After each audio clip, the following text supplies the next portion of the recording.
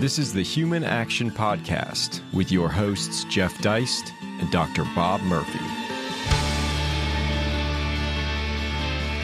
Hey, everybody. Welcome back to another episode of the Human Action Podcast, joined as always by my co-host, Dr. Bob Murphy. Great to see you this morning, Bob. How you doing?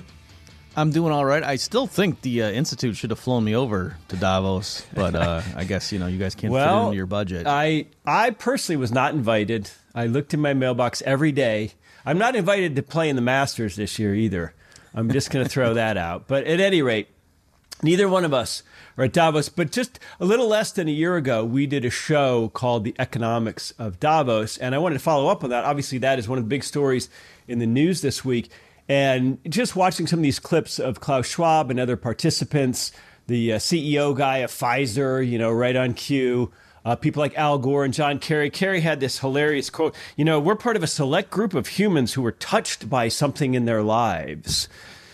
Well, I'm glad that whatever touched John Kerry never touched me. But here we are. And, it almost seems like this kind of tone deafness. And we experience this every year. All the conservatives and right-wingers on Twitter go, oh my gosh, look at these guys flying in there in their private jets and telling us about climate change and what hypocrites. And, we get this sort of clamor.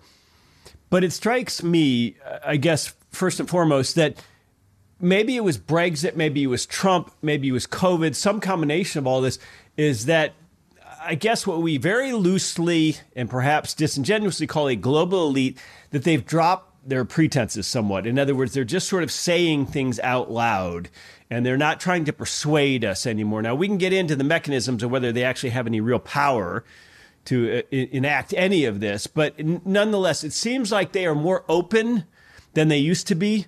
And so a lot of the stuff that people would call a conspiracy, Ron Paul warning about the UN 25 years ago, well, that was actually correct. Yeah, I think you're right. I think that is one of the functions, if you will, of what Klaus Schwab is doing. And, I think he's basically saying one of my roles is I'm just going to fall on the sword and let the whole world hate me, or, let 80% of the world hate my guts. And it's okay, though, in this way, because you're right, Jeff, it's an interesting evolution in the arguments that first people are talking about, oh my gosh, there's these people that want to microchip us. Whoa, and then get out of here. That sounds insane. And then you'll go and play a clip from some guy from the WF matter-of-factly telling people, well, we do it with cattle, we do it eventually, tracking humans and da-da-da. And so it's, crime prevention, and, somebody has a heart attack, you got to be able to get EMS there too. And then it's not, oh, okay, you were right, sorry, we called you a conspiracy theorist. It's, well, they're openly talking about it on their own YouTube channel, so I really don't think it's if they were really this shadowy, nefarious group, would they just be telling us what their master plan was? Give me a break. So it's this interesting thing where whether they don't say it and you got to guess, or whether they come right out and say this is what we're doing. Either way, it's not a big deal, and stop worrying about it. Yeah, and of course, it's not that hard to track humans today. We don't need some sort of transhumanist chip. We all voluntarily carry these little phones around everywhere we go. So that's not science fiction or anything. And a digital currency, of course, would be the mechanism by which you could track people's bank accounts, their net worth, their every transaction. If they go get a Starbucks or something, it's possible to know. And so much of this stuff, it's not that the government or powers that be or surveillance agencies are necessarily interested in you or care about what you're doing. That is sort of conspiratorial thinking. The point is that later on, through data collection, they can go back. Let's say you become a suspect in a January 6th event. Now it's possible to go back and, using data collection, piece together where you were, where your phone was, all kinds of things, who you were emailing. So it's not that they're monitoring you, it's that stuff lasts forever.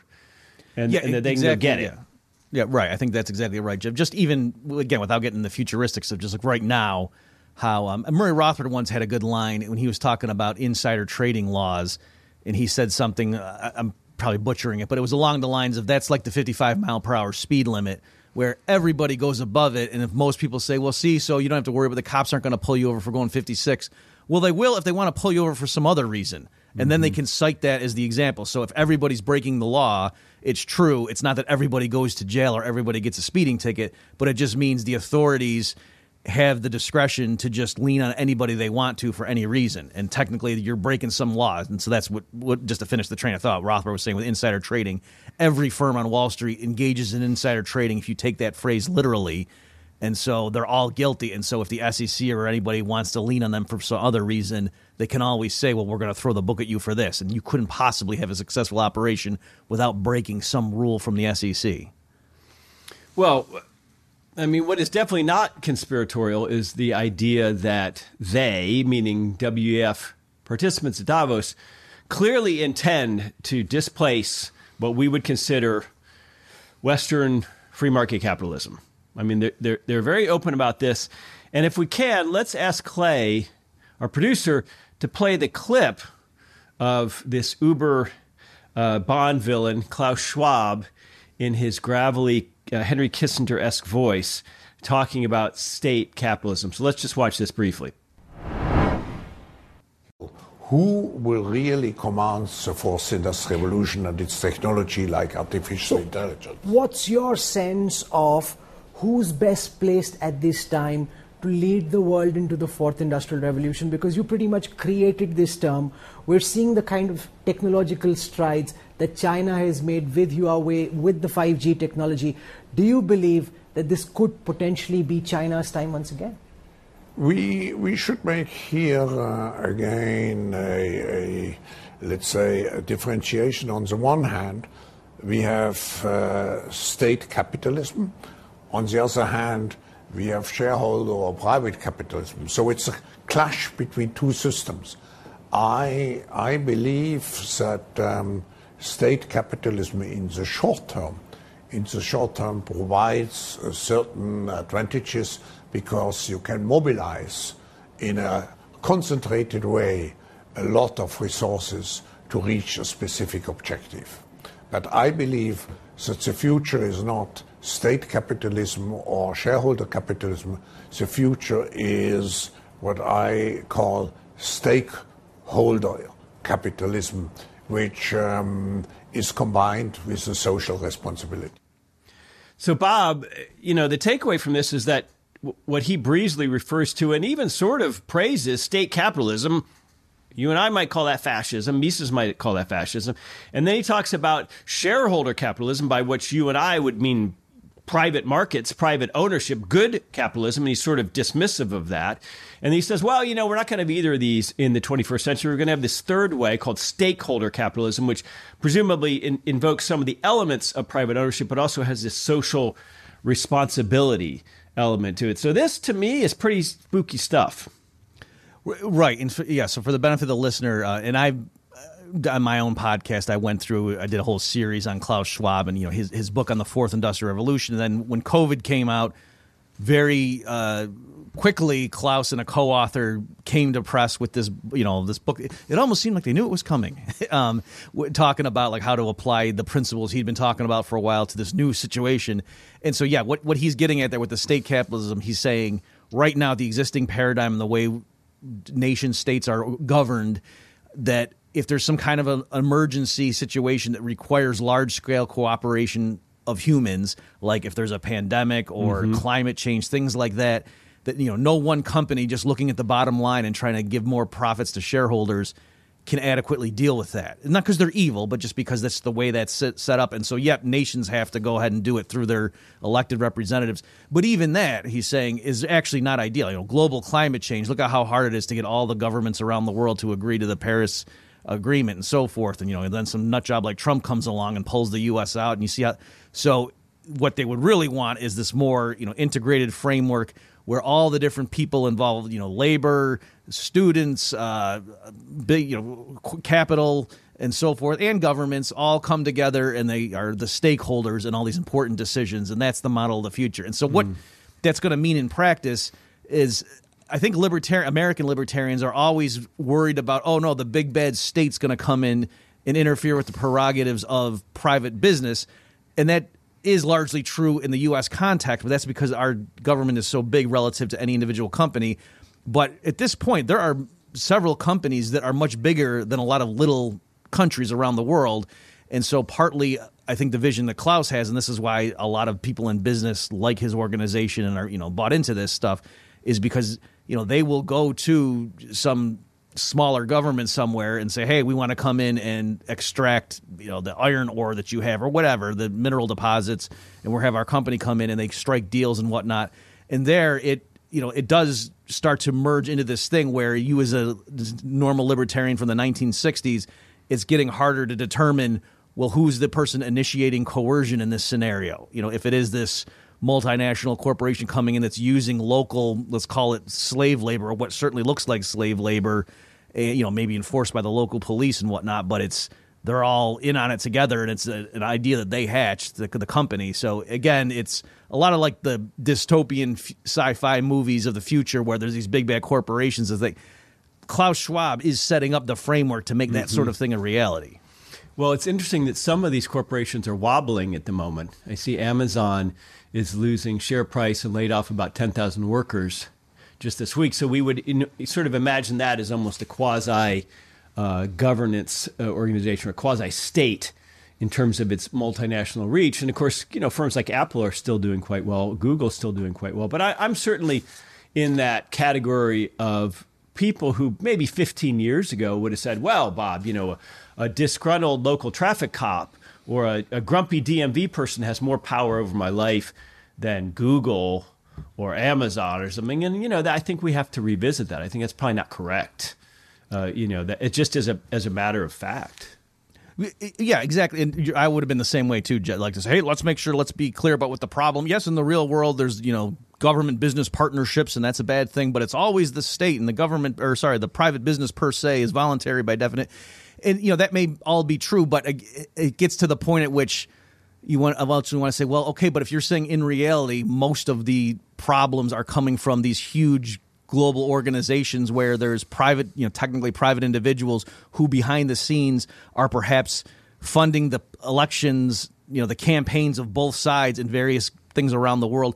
And even to give an example too, there's a clip we can maybe include in the show notes page where Klaus Schwab is being interviewed by someone and is bragging about how the WEF graduates have penetrated the cabinets of major governments around the world. And that's the verb he used, penetrate. He didn't say, I'm glad that we had some influence on the thinking of future leaders. No, he didn't say anything benign. He said that our graduates have penetrated the cabinets of governments around the world. So in a situation like that, is the WEF just private, even though, they're actively hijacking the various, governments around the world? So yes, it's true. In the pure free market and everything's voluntary, that's great, and we don't have that right now. And so you can say it's not capitalism's fault, and and I agree with that. And it's good to have a baseline to say this is what Rothbardian libertarianism would look like, a free society, and now what we have now. But in practice, it does seem to just keep saying, "Oh, it's just the state, it's just the state." When if these major corporations who might be have recruited and have people in the government answering to them behind the scenes, then it's like, well, okay, that's a distinction that doesn't seem like a big deal of stress right now. Well, and with the Twitter fallout, with Elon Musk buying it, we found that the state was very much involved. What we can call the state, members of the administration, the Biden administration, members of Congress reaching out to Twitter, trying to deplatform people. So the other thing is I'm not required by my libertarian principles to cheer what a bunch of leftists at Twitter who apparently hated our guts. Right, which we're finding from their sort of public pronouncements when they left in a huff. Right, this idea that we have to be suicidal to support my private company. I think that's nonsense. But I guess I just want to, before we leave Schwab here, when you say his book on the fourth industrial revolution, so I assume number one is agriculture, number two is industrial, number three is digital or tech. What's the fourth revolution? I don't know. So it involved several different like artificial intelligence and then other transhumanism that all. I'm trying to remember if I'm almost positive he didn't use that term. Yes, because it would have been too provocative. Yeah. I'm trying to remember how he I do believe that yes, it was enhancements, advances in medical technology and things like that. So, but it was several different strands all coming together, and it was like the synergy. They use buzzwords like that as to what it was going to be. So yes, everybody in their own narrow thing understands. Oh, we're making advancements in this field and this field, but he was saying, I'm seeing it's all going to come together. And so this is what is going to usher in this new era that future historians are going to look back and call this the fourth industrial revolution, right? And that's the thing singularity. Too. That's his appeal, like telling not just business leaders like, hey, you better get on board with this stuff, otherwise you're going to get left in the dust. But even going around to like princes in the Middle East and whatever, and saying you need to be aware of this if you want to be at the table 20 years from now. Otherwise, these other, so it's that kind of thing where everybody wants to be on the winning team, and he has a lot of credibility because look at all the clout behind him already. And so he kind of just picks people off one by one. Hey, I got media on my side. I got governments on my side. British intelligence. I'm buddies with Prince Charles, well, King Charles. All this stuff. And so that's kind of how it's almost presented as it's a done deal, and this is going to happen, and so it's inevitable, and you might as well be with us. You don't want to, what are you going to just try to put your foot down, and you're not going to be able to stop it. So just join us, and then maybe you'll have some influence in how it unravels. Well, if I were the head of a poor third world African country, or a business person in a third world country, I'd probably say, yeah, let's join with them. I mean, that's probably the future. If we need aid, if we need loans, if we need development, right? I mean, that's rational. But what strikes me is so much of this rhetoric, where we call this fourth industrial revolution, the singularity, where all, it's all based on this absolutely nonsensical idea that we are going to overcome scarcity, which is complete nonsense. And saying that in the face of still horrific poverty on this planet today, among vast swaths of the world. I mean, read Alex Epstein's book about the energy consumption of some of the poor countries. I mean, that we're going to overcome scarcity. I think that's the only way that they can argue with a straight face that we're going to have this sort of neo version of capitalism where it's not so much about producing things, it's about distributing them fairly. And, some of that might mean that you Westerners have to stop driving so much, have to stop eating so much meat, have to live in a smaller place. And, as my friend Peter St. Onge, the economist, pointed out this morning, he said, the only way you can really totally reduce your CO2 footprint as a human is to die and get your body in the ground, decomposing. So I guess the question becomes, the fact that we're even talking about this, that we are animated by this idea of these very globalist, non-national nation-state type elites coming up with all these plans for us. Are we, Bob, Pollyannish in that they don't have any real power?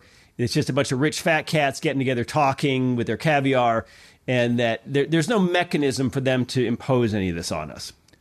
Well, yeah. So I think we should address that possible pushback, and I have seen, as we were talking about before we started recording, Jeff, I think there's like a bit of Klaus fatigue that's been setting in among some sectors in the American right, where they're like, okay, we keep talking about this guy. In fact, maybe we can link to this. There's a Scott Greer post where he says the American right is just like, this is a boogeyman now, and Klaus Schwab is a safe villain because he's white and German sounding. This is standard. This is like Indiana Jones fighting the Nazis. This is real safe. You can hate him and not be called a racist. Whereas the real threats to the U.S., according to Greer, are woke culture and the people trying to take your kids and transgender them and all that stuff. And so let me just respond to that briefly. So if you go and look at the WEF, I just, before we started recording, Jeff, just looked at what they were recording. It was things like the live sessions that were going, advancing racial and ethnic equity, and that was the thing about telling corporate managers this is how in your own workplace you got to achieve those goals. Different roads to energy transition, and that it was all about hey, climate change, we got to go ahead and reduce carbon emissions, all that stuff. Water, the bloodstream of our Earth system, again, all about climate change. You have to revamp our utility structures in order to make more sustainable investments, things like that. So all the woke stuff from the left is coming out of the WEF. And then also this idea that Greer also gets into is, hey, Klaus, they're over there, let's just focus on our own problems. Klaus Schwab, he's got an economics and engineering advanced degrees, but by his own telling, he was in Harvard I think it was in the 60s, and he took Henry Kissinger's course on geopolitics. I forget the name of it. And Klaus says that's what got him interested in, I left academia or just mere technocracy and realized, there's a bigger thing for me to do. And we can link this piece by Johnny Vedmore where he points all this stuff out. And Klaus Schwab was recruited by various people connected with the CFR and all that stuff, and to form an organization that was then renamed the WEF. And John Kenneth Galbraith, for example, was the keynote speaker at their first meeting. All right, so this isn't just some European thing and we're just getting distracted. this was created by a lot of the bad players in the U.S. political arena, and all. I'll end with this one, Jeff. It seems a lot, doesn't it? Like that the American left, like they're all coordinated. Like you start using the same buzzwords. It's like, man, how come they're so well organized? It's like they all got a memo from somewhere. Well, the WEF and groups like that is where the memos are coming from, right? So that's partly what is they sort of set the tone and say, this is how we're going to talk about these issues, and then everybody just follows suit. Not necessarily because they're literally getting an email saying this is what your marching orders are, but just because they realize, this is how the tone has been set, this is the language, the vocabulary we're going to use, and they sort of just go with the flow. And that's why it just seems like, man, if you're a right dissident in the United States, it seems like you're up against the whole everything, that the media and corporations and academia are all aligned against you. How is that possible? Well, it's because of organizations like this. It's not just random.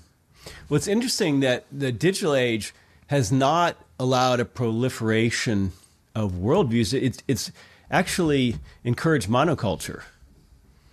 And, it's encouraged one worldview. I mean, if you go on Twitter on any given day and look at the battle du jour, you'll see, just like you said, there's no central command sending out talking points to every lefty on Twitter. But nonetheless, they all, by the end of the day, the hive mind is working, and maybe it's working as intended. But, I mean, I would push back a little bit on the idea that there's no mechanisms for a global elite to work its will on us domestically, because, I mean, let me just tell you a little vignette. When I worked for Ron Paul on the Hill in the early 2000s, Ron got a lot of grief from libertarians for opposing what we considered managed trade schemes like NAFTA and WTO. Now those were WTO was a little before his time in Congress, his second time around, but nonetheless, the Cato Institute was very pro WTO.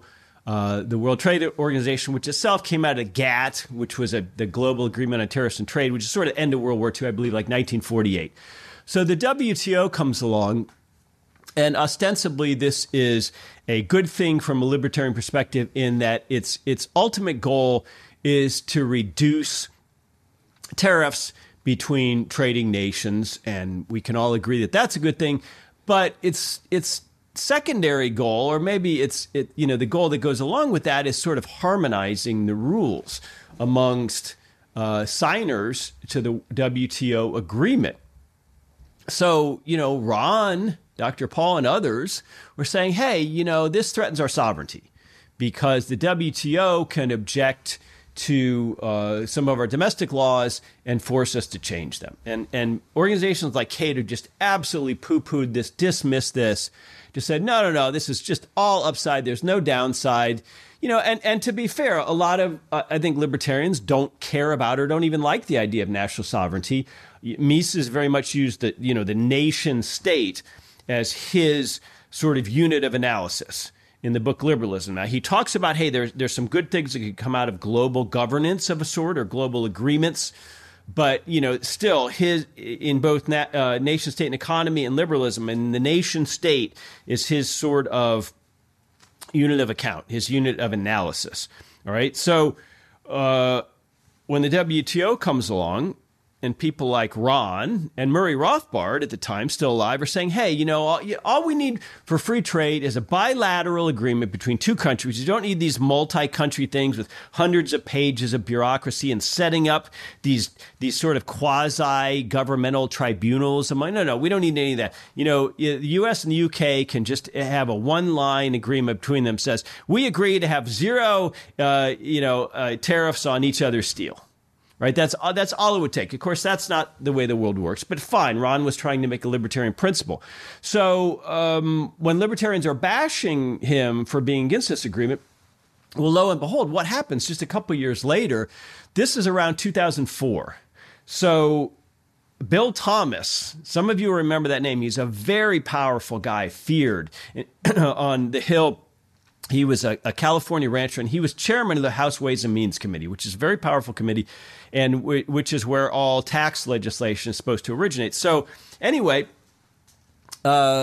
United States, unlike most modern industrial nations, has a worldwide tax system. That means if you're a U.S. citizen or resident, you get taxed on your worldwide income. Not, the source doesn't matter. If you make money in South Korea, you get taxed on that by Uncle Sam. Now, if you pay tax to South Korea, you might have a foreign tax credit, but that's a separate issue. Okay. So as a result of this, big U.S. multinational corporations, which operate in many, many corners of the world, said, hey, let's set up foreign corporations, subsidiaries, and let's sell, manufacture, operate, whatever, in these foreign jurisdictions. And, unless and until we bring that money back to the U.S., to the parent company of Apple or whoever, or Google, in the form of a dividend, that's not taxed. That's not tax revenue to the U.S. taxpayer. That's tax revenue to our foreign subsidiary. Okay. There's a whole area of the Internal Revenue Code called Subpart F, which is designed to sort of force you to pay tax on that, even if you don't bring it back. Okay. Complicated stuff. But nonetheless, there was something called a Foreign Sales Corporation, which the WTO appellate panel at the time, this is the late 90s, early 2000s, said, hey, that's no good. That's because you're not forcing the sales corporations, which are foreign subsidiaries, to immediately bring that income back and tax it in the U.S., that's a subsidy. That's an illegal subsidy. They didn't say that that's a subsidy that violates our WTO agreement. That's not the terminology. They said that's an illegal subsidy. Illegal meaning like criminal law. Okay? So when they use that term, they're basically saying you broke the law. The United States tax code broke the law, which is a very different than like abiding by a treaty. So anyway, Bill Thomas, this tough guy, dutifully goes back to Congress and says, hey guys, sorry, the WTO appellate panel, which is a fake court, it's a fake quasi-court, has ruled against us, so we got to change it. And Congress, like little whip dogs, went ahead and changed that rule. And Ron was like, hey, this is what I was talking about. Okay, this is the mechanism by which we lose our sovereignty to international agreements. And, it struck me at the time that the same people who love this sort of international globalist approach to things, and we all love economic globalism. We all understand that. We all understand the idea of comparative advantage and specialization and the benefits we all reap from getting, let's say, cheap flip-flops from China. We get that. But political globalism is a very different animal. And I would argue that the WTO represents a political form of globalism that we shouldn't support. And that, today, this finds resonance in organizations like the WEF. And I think COVID has probably given them some steam. Yeah, so I agree with all that. And it's funny, I remember, I think I was in high school when I first got the collection the Institute put out called Making Economic Sense, a collection of Rothbard's essays. And when he was against NAFTA, and that at the time I didn't understand why, because I was just, it's for free trade. And I didn't, so now that I'm older and wiser, I get it. But at the time I remember thinking, well, geez, I thought free trade was a slam dunk. What are you talking about? Yes. I had a very disorienting moment in my young life when I heard, and it was harder to hear things back then because there was no internet, but when I heard in 92 that Rothbard was supporting Pat Buchanan, because I didn't understand that this was more about foreign policy and a non-interventionist guy versus the sort of Rockefeller globalist wing of the GOP personified by Bush Sr. I mean, that, it's a very different time now. To give a different example, the kind of thing you're talking about, I remember I was a professor at Hillsdale at the time, so this would have been like in the early 2000s, and the George W. Bush administration, they did something, I can't remember what, maybe you remember, they did something that was allegedly in violation of, they put a duty or something on goods coming in from, I think, China. And the WTO said, if you don't drop that, what we're going to do is levy, punishment. And it would have hurt. And Gary Wolfram, who was a real sharp economist there, and he explained to me that what they were doing was like going to just affect exporters in key swing states. You know what I mean? Like what the WTO or whoever it was came back and said, if you don't drop these, this is what the penalty is going to be. And it wasn't just we asked an economist what would be fair. It was clearly designed to cause maximum damage to Bush in his reelection campaign.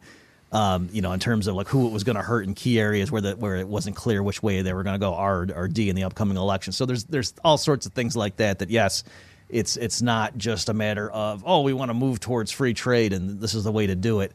And it's so again the mechanism that people see, and this has to do with Brexit and all this stuff. That yes, local groups then give over their sovereignty, and you're right in some abstract philosophical sense. Standard Rothbardian analysis, national sovereignty is not really a thing. Everybody's just an individual owner and self-sovereign. But again, given realities that if you're part of this smaller group and then joining into a broader group is not a good idea, because then you're going to have less influence over that. So the ideal would be, absolute free trade among all units on planet Earth, and individual, everybody is his or her own ruler. That would be the two extremes. And notice that those two go together. If it's just you and there's 7 billion or 8 billion other sort of individual sovereign entities, there's not going to be large trading blocks probably. Probably the default thing is everybody's just going to have free trade with everybody else. And that's just how you're going to conduct your business. And so the two do go hand in hand. And so, I think what the WEF, they're trying to push for these big, blocks because they realize they can more easily influence. It's easier to capture some group that's like a coalition of partners that oversees the United States, Canada, Mexico, and Europe, and Great Britain, and so forth. They're all some central group. Nobody in each of those individual countries is going to have much direct influence over that. Well, let's talk about what the WEF might attempt to do next. Now, their meeting this year, two things strike me as very different versus a year ago. One is there's no longer any pretense that Western countries can claim that inflation is just some transitory thing. It's not a big deal, because clearly inflation has been much more severe in the 12 months since the last Davos meeting than most people would have anticipated, and that it apparently is pretty stubborn. It's not going to be so easily dealt with. And number two is that this Russia-Ukraine conflict has dragged on, gotten nastier, more entrenched. We've got actual trench warfare now.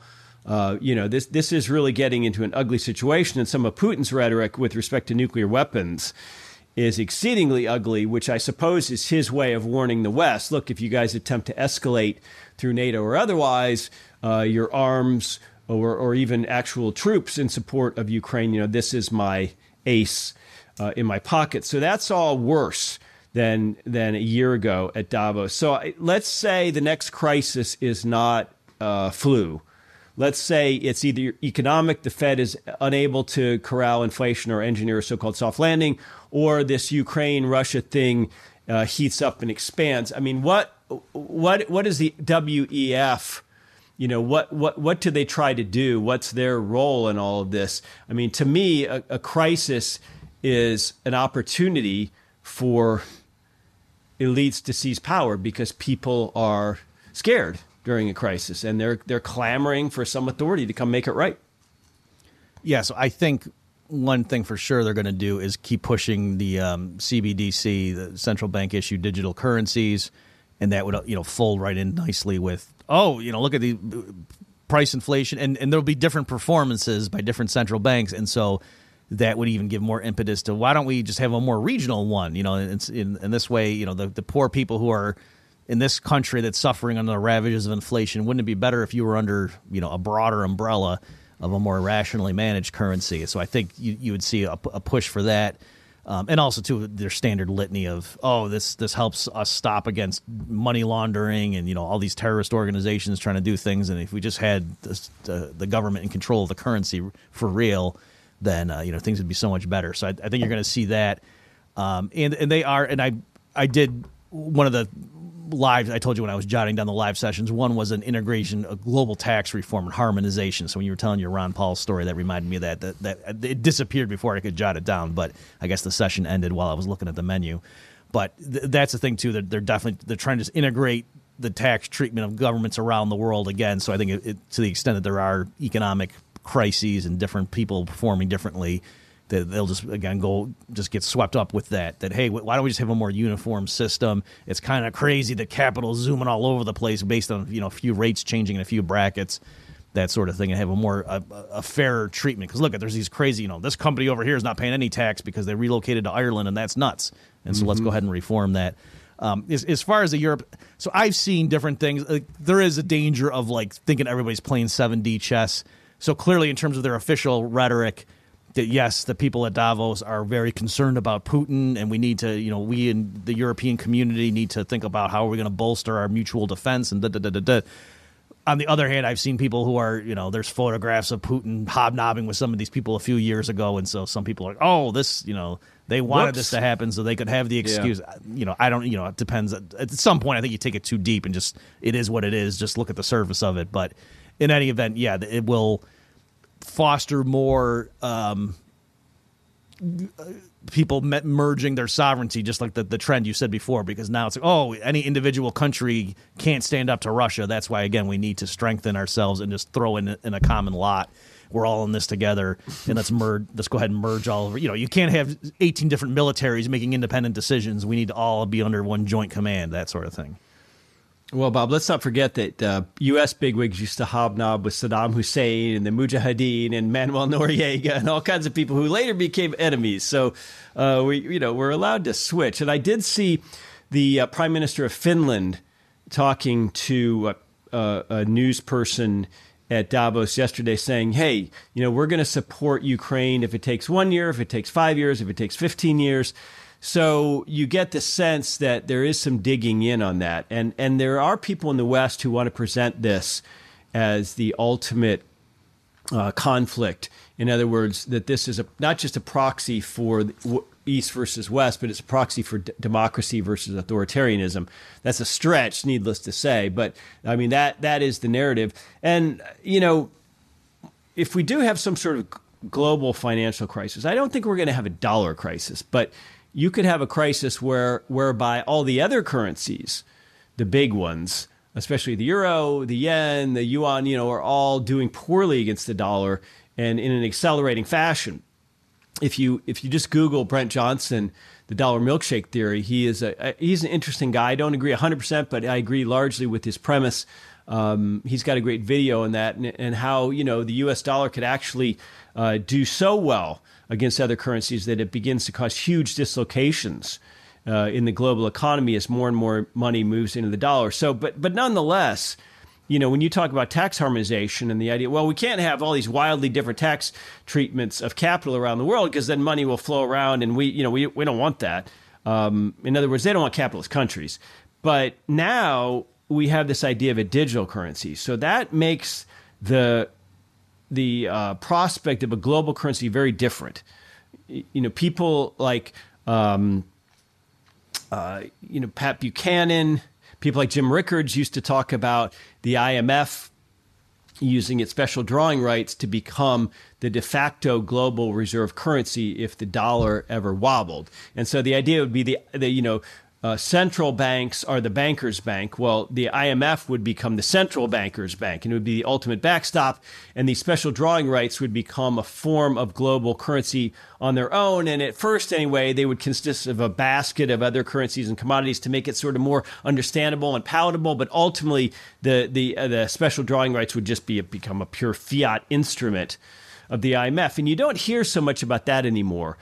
Because I think now you got the possibility to issue this digitally. But the question still is who issues, and does this help or hurt the U.S.? I mean, the U.S. likes its position, obviously, as the world's reserve currency. I mean, I think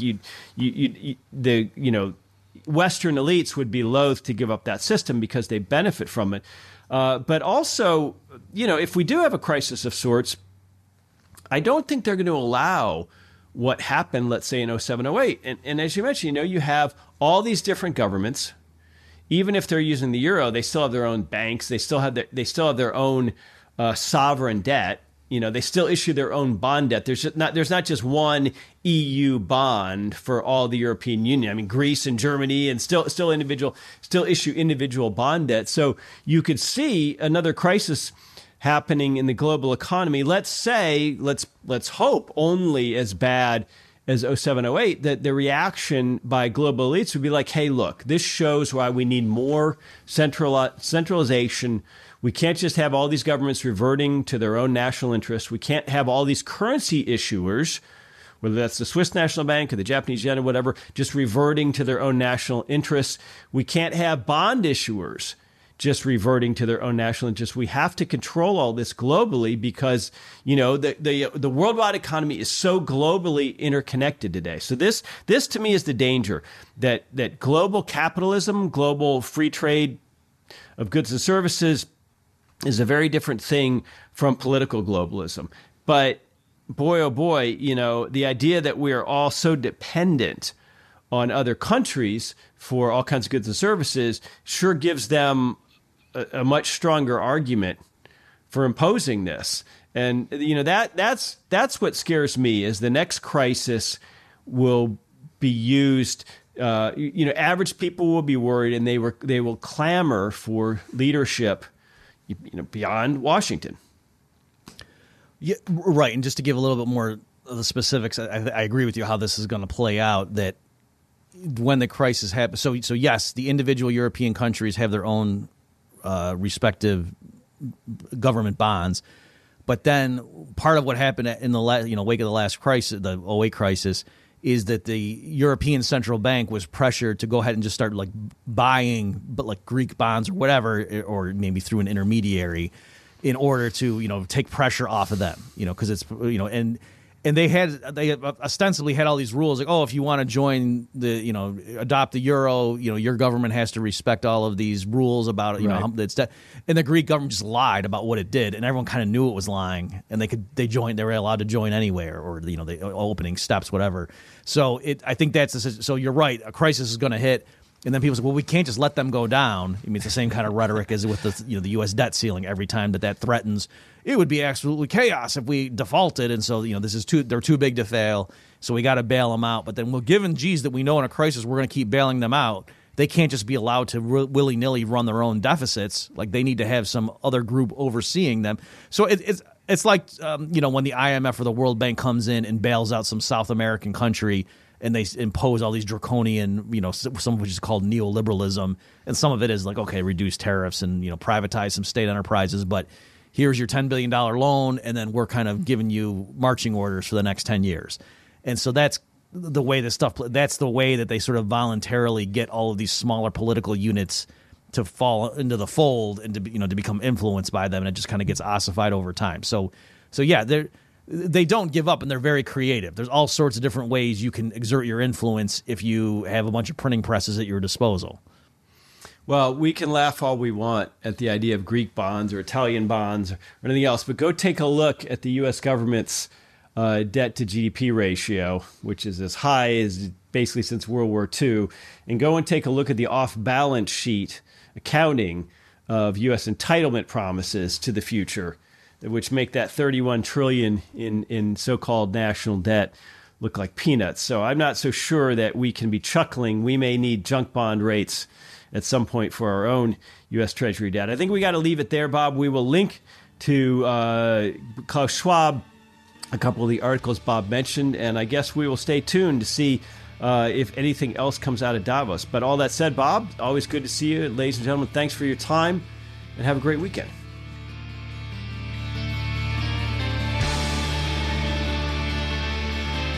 Check back next week for a new episode of the Human Action Podcast. And in the meantime, you can find more content like this at Mises.org.